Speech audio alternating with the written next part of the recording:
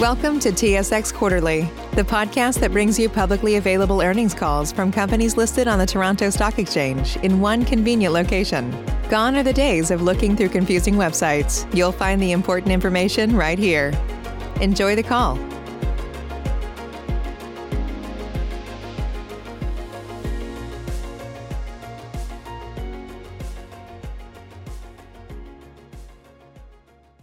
Thank you for standing by, and welcome to the Suncor Energy First Quarter 2020 Financial Results Call.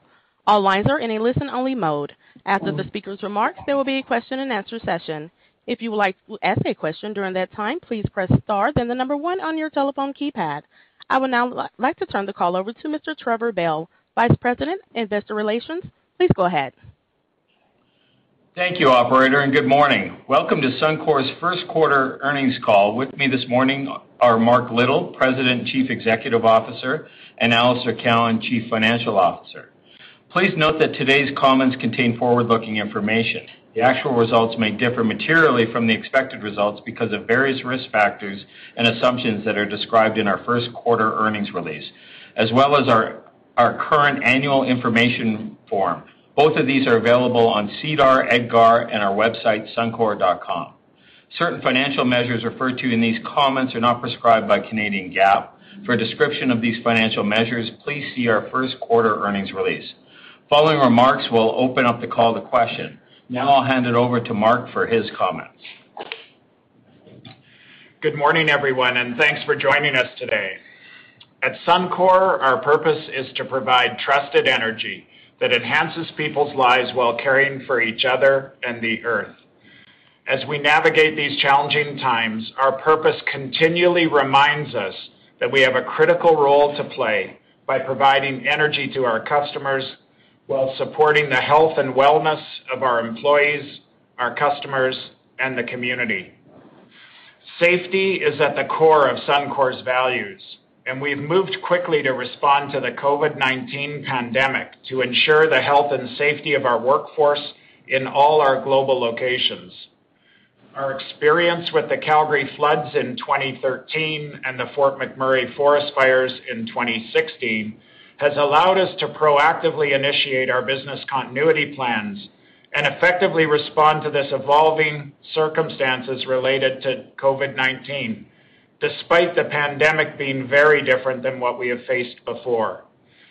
Steps that we have taken include reducing staff at all our sites and offices to only essential personnel, implementing health surveys and temperature testing at all our facilities, as well as at airports for individuals flying into our northern facilities, adapting to longer shift rotations to reduce travel exposure and modify busing and flight logistics to maintain proper distancing, closing common areas in all our oil sands camps, along with providing full-service meals and deep cleaning of facilities, implementing several on-the-job protocols such as physical distancing and elevated hygiene practices, adding health protective measures for our employees and customers at our 1,800 Petro-Canada locations. And finally, we've been talking with our employees about mental health, and we have professional support available for all our employees and their families. These steps have been very successful in keeping our employees safe, and we continue to adapt our response as the situation evolves. Our employees provide an essential service, supplying the trusted and reliable energy required for the transportation of critical supplies and goods across Canada. During this period, many of our customers are essential workers, such as truck drivers, where we've made an extra effort to provide sanitized, welcoming, and fully functioning truck stops to support and protect these critical individuals. It's our honor to be able to play our part alongside all Canadians through these challenging times. We've recently implemented a $3 million essential worker and community support program at our more than 1,800 locations across Canada. The Suncor Energy Foundation, together with our employees, has also donated $2 million to support charities and critical organizations to help communities get through this. In support of Canada's northern communities, we leveraged the company's supply chain to purchase and donate N95 masks to the federal government to ensure northern medical facilities did not run out of these vital supplies.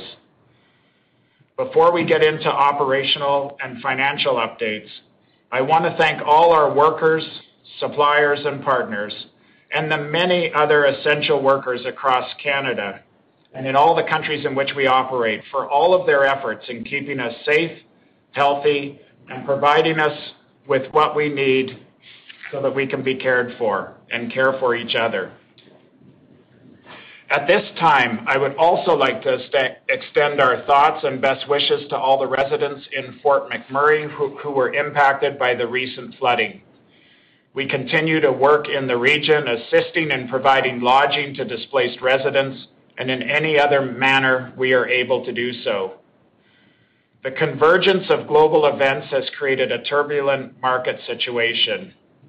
The COVID-19 pandemic and the associated rapid demand reduction is unlike anything that's occurred in modern times.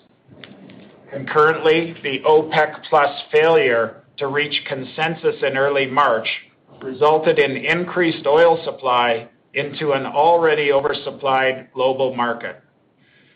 These events have resulted in market conditions which require a thoughtful and measured response. And we provided updated corporate guidance on March 23rd reflecting our response, which included increased liquidity and reduced capital and operating expenses and adjusted production. Our continued focus on maximizing value also meant that we optimized the bitumen through our upgraders and minimized bitumen sales into the market, particularly towards the end of the quarter. As part of this focus, working with our partners, we reduced our Fort Hills operations in April to one fully utilized mine train. This decision is expected to contribute $200 million towards our operating cost reduction target and $100 million of our capital reduction target. Finally, our substantial marketing experience and midstream logistics network has allowed us to focus on managing market exposures and capturing opportunities in real time. Our midstream strength has been even more valuable in this volatile environment. As global inventories have continued to rise, we anticipate crude oil to reach full storage capacity in the near term, although we are encouraged by the pace of production shut-ins globally. This phenomena means upstream production will either be shut in or be forced to balance with downstream product demand, increasing commodity price volatility. Our team has made significant progress in executing, in a short period of time, the business decisions we announced in March. We have put in place controls that make our workplace and retail sites as safe as possible, while operating our assets safely and reliably and maintaining the financial strength of the company. We understand that the fundamentals of the market recovery will be dependent on how quickly governments restart their economies and the discipline of our industry to achieve and maintain a balanced oil market. However, the pace of these factors is uncertain. Since our March update, we continue to monitor market conditions, analyzing various recovery scenarios, potential timelines, and their impacts on future operating cash flow, capital expenditure plans, financial health, and flexibility of the company. Although we expect the crude market to substantially recover by 2022, the risk of an extended period of economic uncertainty translating into weaker commodity prices and higher volatility remains possible. Balance sheet strength and financial health of Suncor are the foundations of our capital allocation framework. It is not something that can be put at risk by precision of models, or to describe it more bluntly, spreadsheet math. Financial health and resilience are maintained by taking actions which are measured, prudent, and proactive. As we have consistently stated, hope is not a strategy. In the second quarter, we know our industry is being challenged by both a significant supply and demand imbalance, which has resulted in the largest collapse in crude prices ever. These market conditions require decisive leadership and action. We have decided to target a further reduction in our 2020 capital expenditure program, revising the range from $3.6 to $4 billion. This represents an additional capital reduction of $400 million at midpoint compared to our March 23rd guidance. Our board of directors remains committed to the overall business strategy of leveraging our long life, low decline asset base while providing energy to our customers and returning value to shareholders. However, after having taken into account the significant capital and operating cost reductions announced to date, the board believes that a reduction of the current level of dividends is required to drive down the break-even of the company to a WTI price of $35 US a barrel. As a result, the board has decided to reduce the dividend by 55% to a quarterly cash dividend of 21 cents per common share, down from 46.5 cents per common share. This will take effect for the dividend payable on June 25th, 2020. The total actions taken with today's announcement and the March update targets a reduction in our capital spend by $1.9 billion, or 33%, and our operating costs of $1 billion, or 10%. It also decreases our use of cash by $4.5 billion on an annualized basis versus our original 2020 plan. The implementation of these decisions is expected to reduce our break-even costs from $45 US a barrel to $35 US a barrel, covering all planned operating and administrative costs, sustaining capital, and dividends. These actions not only support our strong balance sheet, financial health, and high investment grade ratings, but adds to the resilience of the company to maintain its focus on long-term value creation. I'll now pass it off to Alister to go through some of the quarterly financial results. Thanks, Mark. As you know, we have long maintained a disciplined financial strategy that's based on a strong balance sheet, committed access to liquidity and capital, and strong investment-grade credit ratings. We finished the first quarter with $8.1 billion of liquidity, and since the close of the first quarter, we've raised an additional $1.25 billion through the issuance of 10-year medium-term notes and secured an additional $300 million in our bank facilities. This totals $9.6 billion of current liquidity, and we do expect to draw on a portion of this liquidity during the remainder of 2020, given our expectations of lower crude oil prices. We have the support of our key banking partners in the capital markets, and therefore we don't expect to be challenged by insignificant liquidity, and that will allow us to weather any protracted recovery in the crude oil market. Out of an abundance of caution, the actions we have taken, plus our amount of liquidity, is in effect our insurance against this.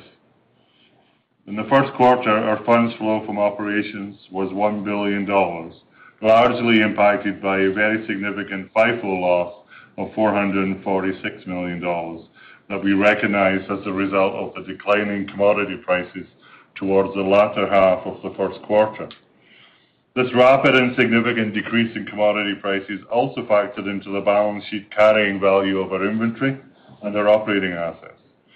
As a result, we wrote down our crude and refined product inventory to market value with a charge of $397 million after tax, and that will be reflected in our Q2 funds from operations. The Fort Hills, Terra Nova, and White Rose operating assets are being impaired by a further non-cash charge of $1.8 billion after tax, and that's primarily as a result of the lower commodity prices we now expect over the next few years.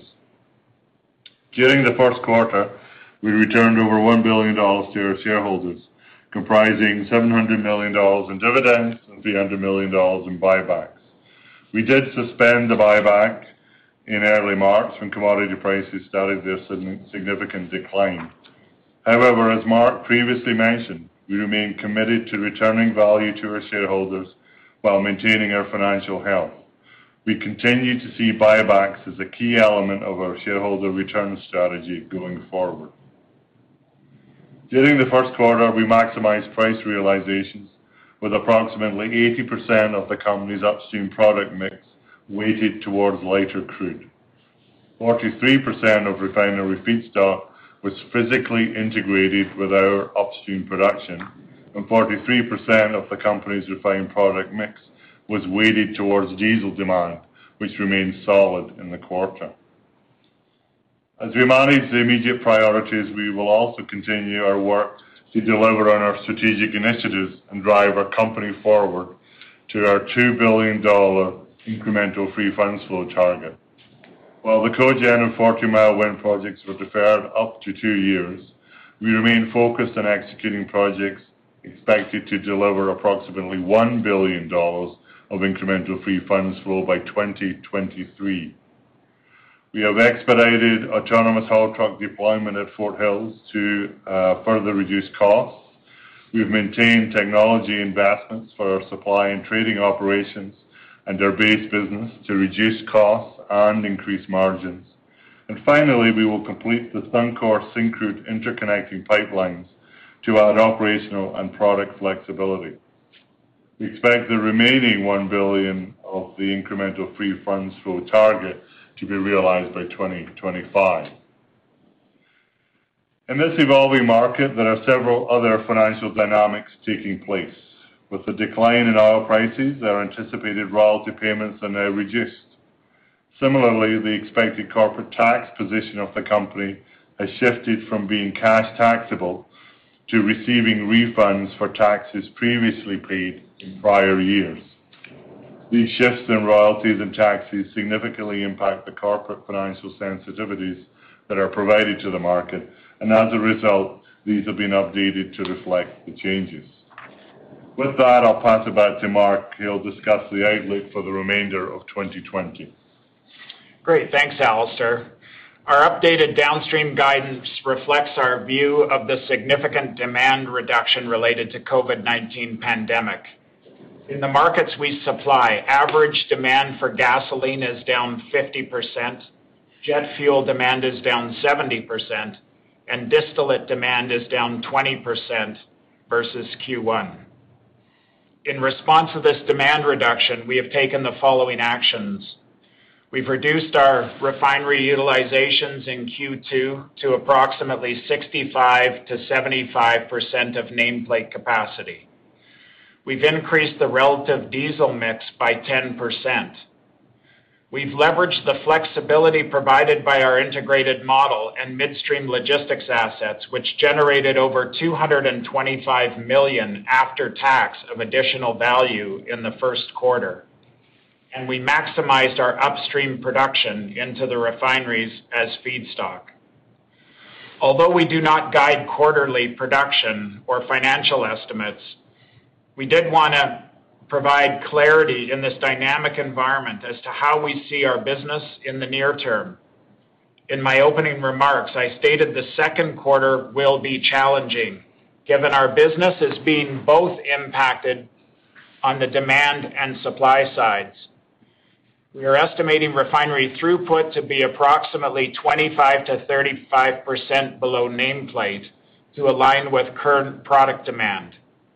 We anticipate our total upstream production volumes will be down by approximately 10% below the bottom of our production guidance range, given upstream production will need to align with downstream utilizations. We are maintaining our full-year upstream guidance for 2020, as we expect to be able to perform some critical maintenance in the quarter while respecting all COVID-19 health orders and protecting the safety of our personnel. We expect consumer demand for refined products to be at its weakest in the second quarter. However, we are already beginning to see some strengthening in demand. We anticipate consumer demand to steadily strengthen in the second half of 2020 as economies get restarted. Our view is that the recovery for the industry will be led by the downstream as product demand improves and refinery margins strengthen. Given the high level of crude inventories, the upstream business will be forced to pace downstream demand, given limited ability to increase crude inventories further. We also expect that the drawdown of excessive crude oil inventory will take an additional period to normalize. This phased recovery will highlight the value of our integrated model as we expect the downstream to lead the operating cash flow recovery. Our midstream logistics assets and marketing team, combined with the physical ability to place our barrels through to the end customer, will allow us to maximize value with full knowledge of demand in real time. Our demand recovery outlook is based on several assumptions and external factors which we continue to closely monitor, including timing and pace of restart of the North American and global economies, including any new restrictions on business operations or trade, impacts of any government stimulus to kickstart the economy, such as infrastructure spending or other fiscal stimulus, outcomes of any medical advancements in the area of testing, tracing, treatments, or vaccines for COVID-19, and the opening of borders and reopening of domestic and international travel. Our assumption is that we will begin to see progress in all of these factors towards the end of the second quarter, and that the momentum will continue to build throughout 2020. Canada, our primary market, moves swiftly and in a coordinated manner to initiate shelter-in-place orders, travel restrictions, and healthcare preparedness. While this has caused a deep impact on the demand in the second quarter, it positions demand to rebound more quickly as the Canadian economy restarts. As I noted in my opening remarks, our industry is experiencing a challenging combination of events we are all understandably focused on in the current environment. However, our job is to ensure we respond to the situation, keep the safety of our employees and customers, and the financial health of our company as a priority. We also look to the future, and we are confident that the steps we have taken positions our company to create long-term value for our shareholders. Our confidence is based on our experience starting over 50 years ago when our company first developed the technology to processes to extract oil from the oil sands. Then many decades of process and cost improvements made the oil sands not only profitable, but globally competitive and environmentally sustainable. Following the financial crisis in 2008-2009, we merged with Petro-Canada, creating a world-class set of assets with operational integration and flexibility nearly impossible to recreate in today's world. And throughout the North American shale boom, subsequent oil price collapse, and the Fort McMurray fires in 2015 and 16, we demonstrated the importance of financial discipline through our ability to significantly scale down costs. And now, looking forward from today, we have confidence that we have taken the right measures to ensure Suncor will continue to weather the storm. Suncor's competitive advantages of an integrated physical connection to the consumer, sophisticated marketing, logistics and infrastructure capabilities, and always maintaining our financial strength will allow us to emerge stronger than ever. And with that, I'll turn it back to you, Trevor. Thank you, Mark and Alister. I will turn the call back to our operator to take questions, first from the analyst community, then if time permits, from the media. If you would like to ask a question at this time, please press star 1 on your telephone keypad. We'll pause for just a moment to compile the Q&A roster. Your first question comes from the line of Phil Gresh with J.P. Morgan. Hey, good morning. Morning, Phil. My first question, obviously, with the decision on the dividend, I guess it would be for Alister. How do you think about where this positions you on the balance sheet for the rest of the year, and as we move kind of through the trough of this situation, do you have an absolute level of debt that you would want to target coming out of this in terms of the debt that accumulates through the down cycle and where you like to be on a more normalized basis longer term? Yeah, thanks, Phil. Good question. If you look at where we're positioned ourselves, we're looking out to the longer term to be cash break even at $35 WTI. Clearly, we're not going to be there this year. And so we would expect to be adding some more debt onto the balance sheet towards the end of the year. I think if you look at the numbers, we're about $20 billion of gross debt. Today, we'd expect to add $2-3 billion more by the end of the year. And really that is kind of where we think we'll cap out at into next year, on the expectation that we'll break even on a cash flow basis for 2021. And then at that point, is the idea that you would want to reduce the debt from there, or are you comfortable with that absolute level? No, it's a good follow-up. Yes, we would expect to start to pay down the debt as we recover from that. But it will be in conjunction, obviously, with a measured pace of increasing economic investments and also increasing returns to shareholders. Okay. My follow-up, I guess, is just a little bit of a macro question. How do you guys view the situation with WCS? Obviously, you've talked about crude oversupply for the rest of the year, but with the OPEC cuts and as refineries in the U.S. start to increase run rates in the back half, if your demand outlook that you're talking about is correct, would you expect to see fairly tight WCS supply-demand dynamics when we get to that point? Thanks.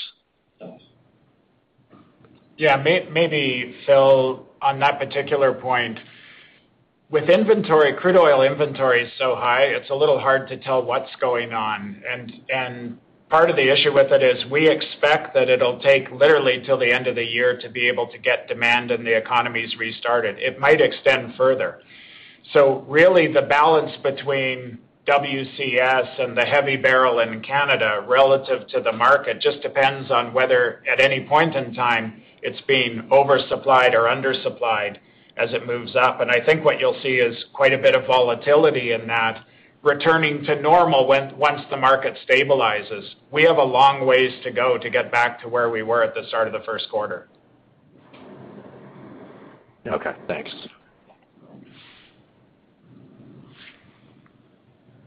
Your next question comes from the line of Greg Pardy with RBC Capital. Thanks. Good morning. I wanted to check some back-of-the-envelope math with you. So just on, thinking about 2021, Mohammed was helpful enough to suggest that I think in that $35 TI break-even, I think there's a $12 New York Harbor embedded in that. But would that kind of map to, call it somewhere between $2 and $2.5 billion in the downstream all-in? Yeah, Greg, I think that's close to where it would be. I'd have to go back to the spreadsheets, but always I don't have in front of me, but we're probably close to that. Okay. All right. And second question is, I'm sure, as you've gone back and re-examined supply chains and everything else, can you comment maybe on how much downside there might be in terms of, go forward sustaining capital? Is there a deflationary opportunity there, or do you think it'll be relatively stable from what it's been? I think there's opportunities there, Greg. I think part of this for us is one of the things we're trying to do is we've taken focus on taking $1 billion out of our cost structure versus what we spent last year, or approximately 10% of our total costs. And we continue to look at structural changes to the business going forward. So we've talked about some of the items like the autonomous haul trucks, the interconnecting pipeline, and also putting in our enterprise-wide processes. So what you're seeing in our guidance is reflecting the immediate effect of our actions. But there's absolutely no question we continue to drive down the overall cost structure of the business and continue to progress those initiatives. Supply chain is one of those areas that we will continue to focus on. We've made some great progress in the near term, although many of the suppliers in the supply chain have been deeply challenged for quite some period of time. So it's hard to know just where that ends up. Okay, great. And last quick one for me is just on the dividend. We've had some questions coming in. Should we be thinking about this as, as permanent or temporary? You mentioned a willingness to return capital to shareholders with time. If the world begins to normalize in 2021, 2022, is it realistic to believe then that that the dividend is going to grow from where it is now?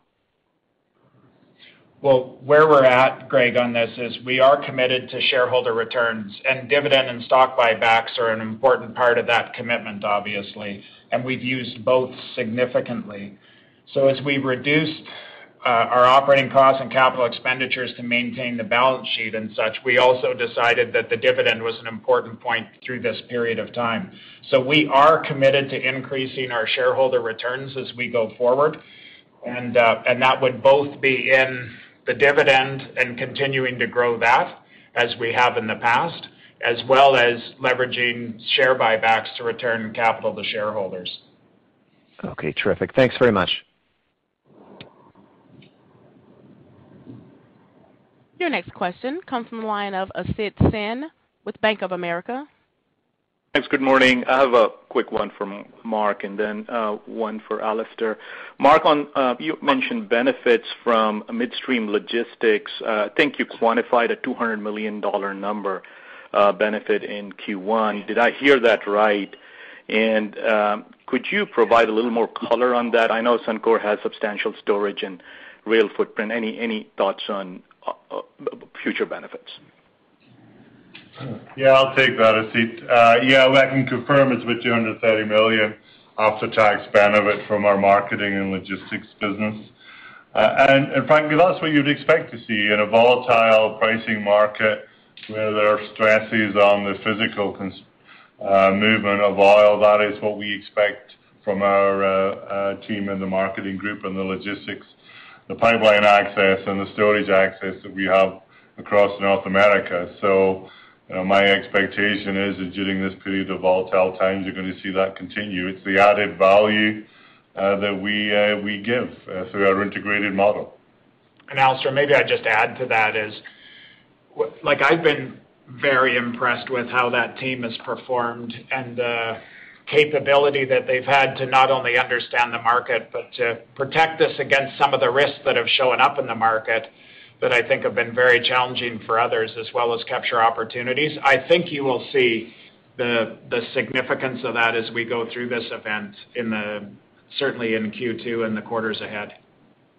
Great. And just on the dividend level, and the new dividend level, I would say, what was some of the broad macro assumptions that you're making of the medium term? And particularly when you're looking at the framework, and you gave a nice break-even framework, is that the new framework, or is it something to do with the percent of normalized cash flow? How are you thinking about the level? I know you talked about additional return to shareholder, but what's a normalized dividend output level? Well, if you go back to the way we've talked about this in our capital allocation framework now for many, many years, we essentially picked $45 WTI, because if you go back over the last decade or two, you start to we viewed that there was essentially a floor there that naturally mitigated the decline in prices beyond that for any significant period of time. So as a result of that, we structured our dividends and our capital allocation and the cash generation to break even at WTI $45. Clearly, we did not foresee this pandemic and the implications of that on the company. And I think the view is okay, well, maybe we didn't foresee it and forecast that into how we originally set it. We've just now reset it to align with this environment, this unforeseen environment. So I think agility and being proactive is super important to us going forward.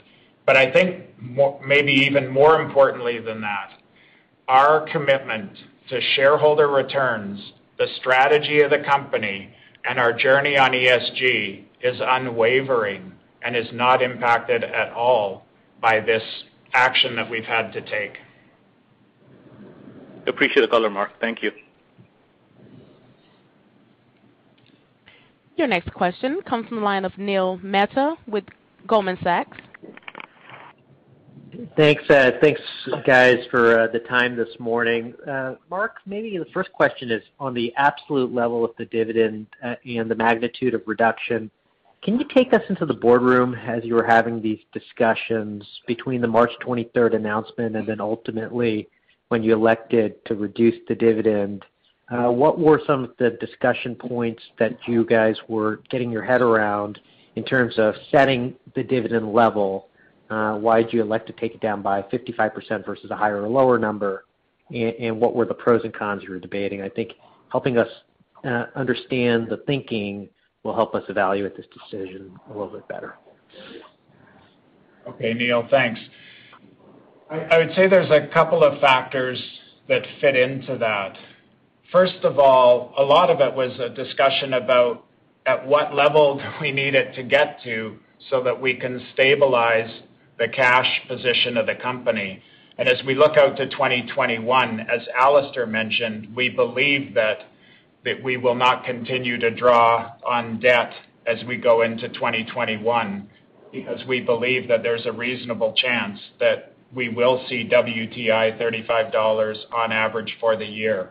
But as he mentioned, we don't expect that to happen in 2020, and we continue to lean on the balance sheet in the very lows of this environment. And then I think maybe the second piece to your question is why now? And one of the things that we got into, and I would say this has been debated for some period of time, but there's absolutely no question that the second quarter will be far more challenging than the first quarter, both in the upstream and downstream sides of the business. And so as we see improving market conditions and such, yes, that's happening, but it's from the low of the low. And so we're expecting the second quarter to be far more challenging. And when you get into it, then the question came is, well, what probability is there that we would cut the dividend at the end of the second quarter? And our view was that the probability of having to cut it at the end of the second quarter was very high.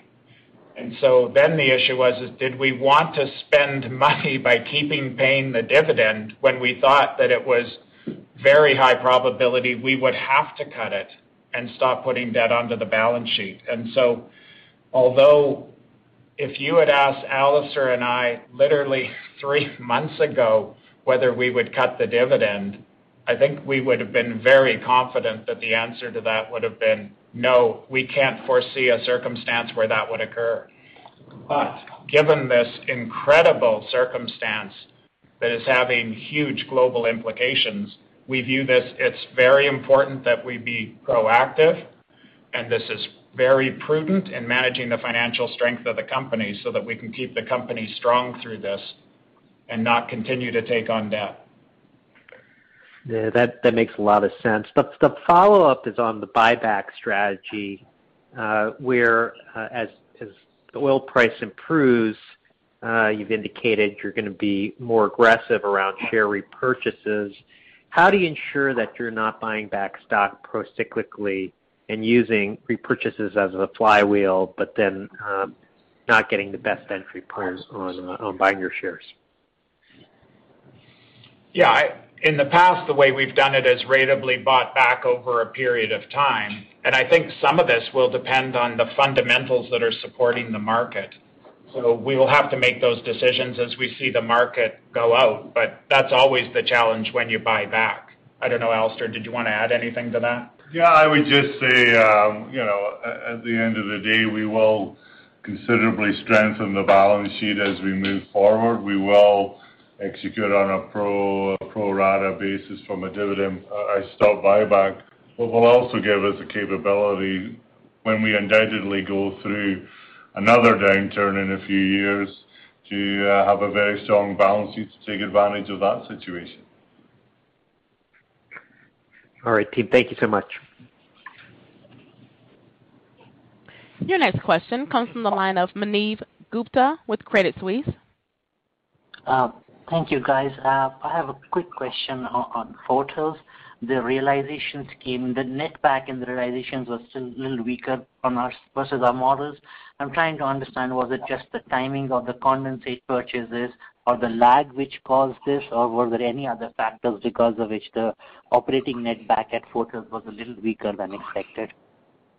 I'll take that one, Mark. It was really a condensate diluent question here, whereby we'd obviously committed to that and bought that earlier at higher prices, so that was really the main driver in there, yes. And just a quick follow-up on it, like if the operating net back doesn't improve from current levels or remains a little low on the side, is there a point where you look at Fort Hills as an independent project and say maybe 60,000 barrels annual guidance on this one may not hold? Yeah, I think part of the issue with it is this is a very significant asset. And so it has lots of obligations on pipelines and commitments and logistics and stuff associated with it. So you can't just shut it off because there's a whole bunch of commitments that need to carry on. So we are looking at the margins associated with it. One of the huge challenges with Fort Hills is that coming into this, it was curtailed, and so it could not operate efficiently. We essentially ran it at about 75% utilization because of the constraints from curtailment. And in this environment, you cannot run assets inefficiently. So we found in that particular case, it was much easier for us to shut down one train, and that's why we keep saying that we're running one train fully utilized very efficiently, and then shed the costs with the other train where we can only get essentially half productivity for it. In this environment, you cannot have the inefficiency in the environment. So going to one train was far more straightforward than whether you would shut down the entire asset. And the second piece, I guess, associated with that is as prices have collapsed, a lot of the incremental value you would normally get an uplift on the product that we produce from Fort Hills because it's a higher product quality and gives higher yields, doesn't show up in this environment because all the spreads essentially get collapsed together. And so that's another factor as well. But so we look at all the various scenarios and then optimize for what generates the most cash.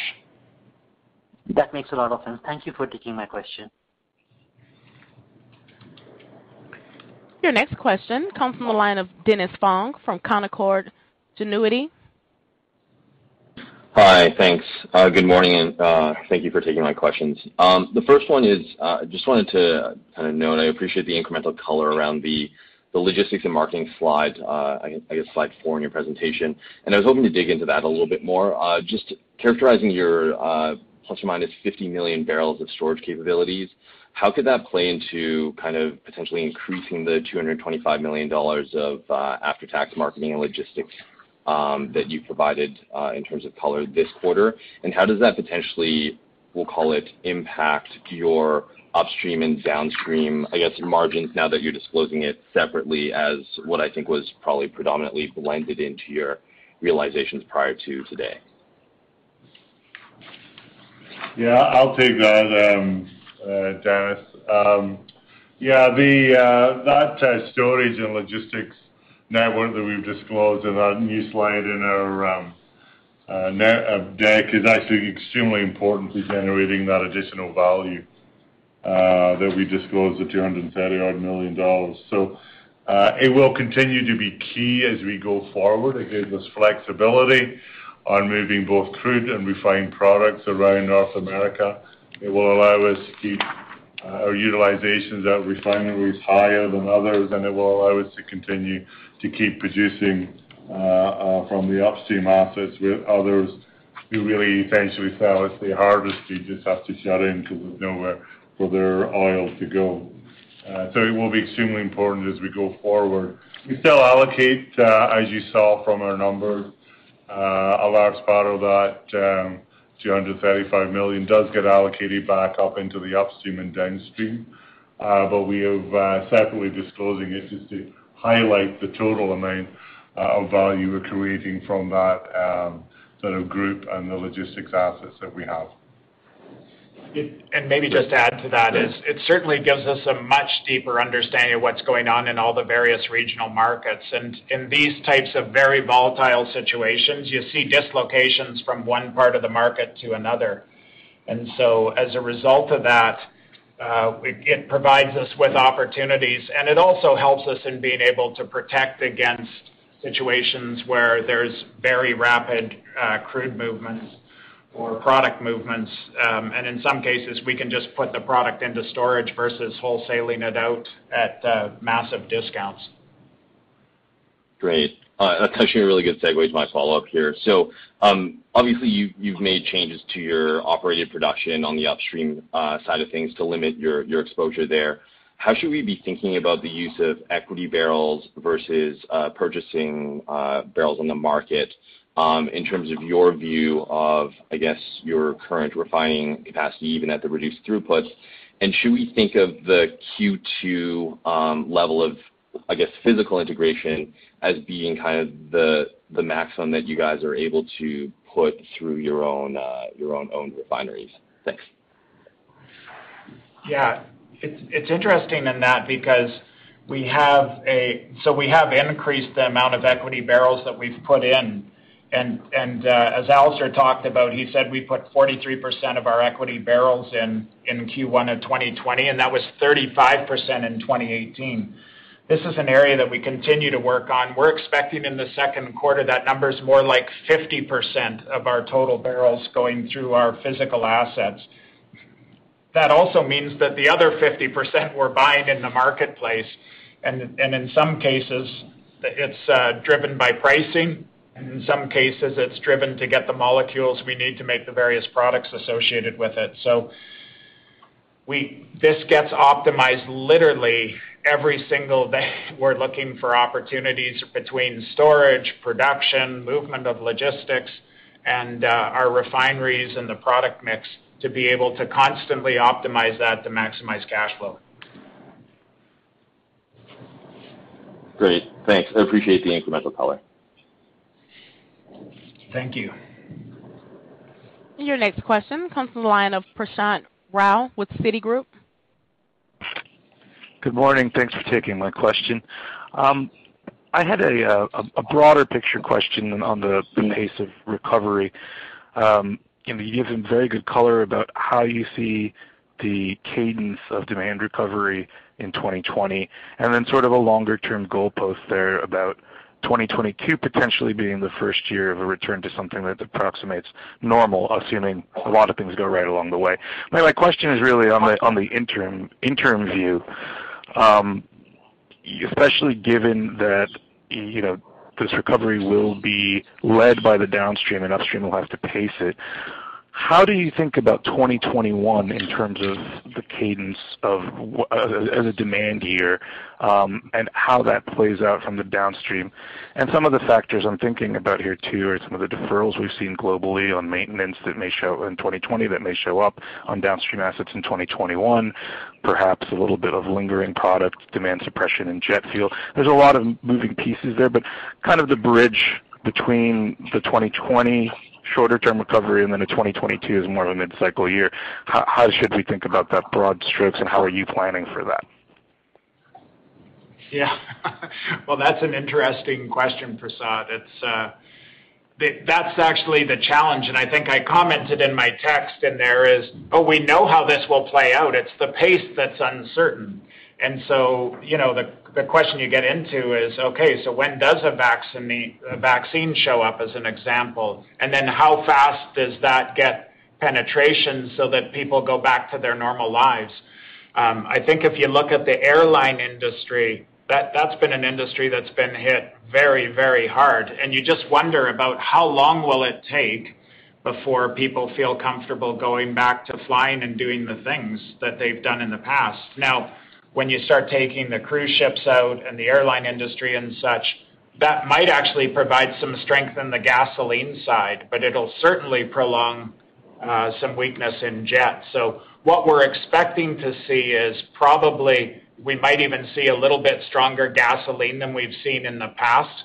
if people want to get out and travel associated with it.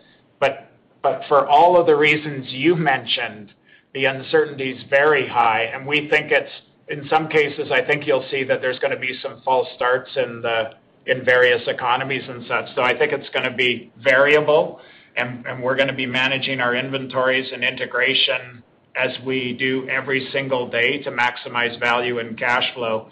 And agility will be a key attribute of staying strong through this period, because it's impossible. No one actually knows the answer to how this will play out. And so staying agile as an organization and responding as we see these trends. One of the huge advantages we've had that we've talked about is the fact that we are participating and are players in a number of these markets across North America and in the international markets. And so we see this in real time, and we have the ability to adjust as we go forward. So we do think that our view, if you look at the forward market right now, shows mid-30s for WTI, US dollars a barrel next year. And will it be that? No one really knows. That's what the market's betting at this stage of the game, and we'll stay agile and see how it plays out. Thanks, Mark. I appreciate that. I know it's sort of a tougher question to answer, so I appreciate the color there. My follow-up, just sort of related to that, if we do see these fits and starts and maybe some parts of the barrel that take longer to recover on the product side, which would then have an implication for overall oil demand, sort of making that last bit into normal demand levels, from a historical perspective.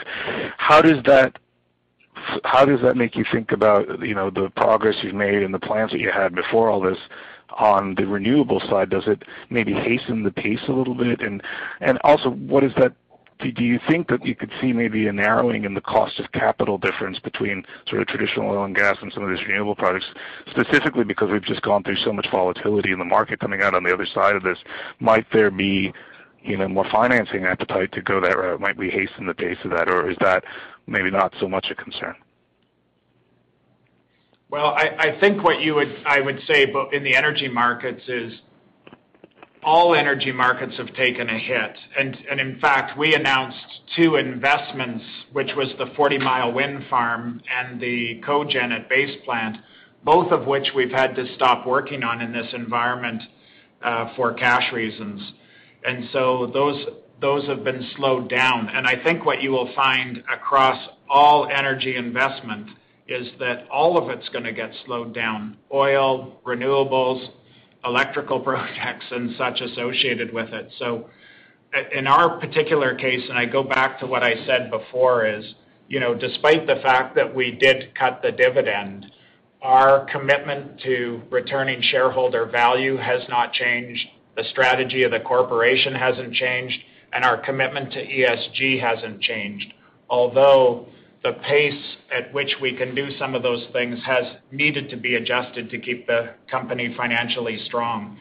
But I think you are going to see implications across all of the various forms of energy and almost all industries. Thank you very much, Mark. Appreciate that.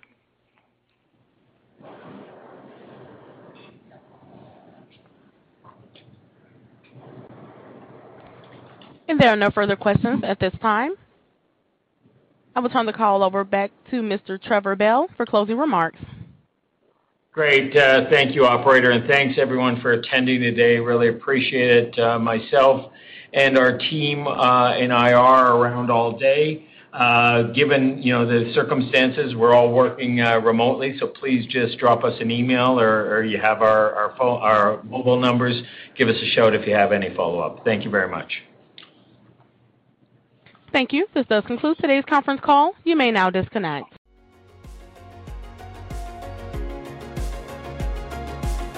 Thank you for listening to TSX Quarterly. If you enjoyed the cast, remember to leave a good rating. And remember, for any additional inquiries, please consult the company's investor relations section on their website. See you next time.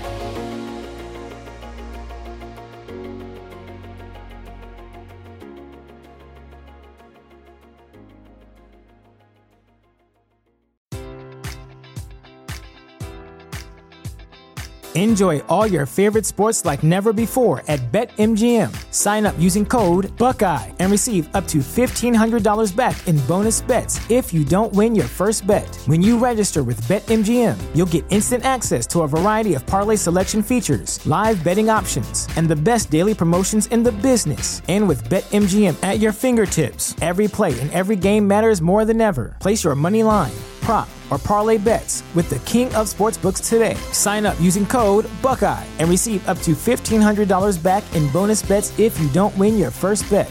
BetMGM and GameSense remind you to play responsibly. 21 plus and present in Ohio, subject to eligibility requirements. Rewards are non-withdrawable bonus bets that expire in 7 days. Gambling problem? Call 1-800-GAMBLER in partnership with MGM Northfield Park.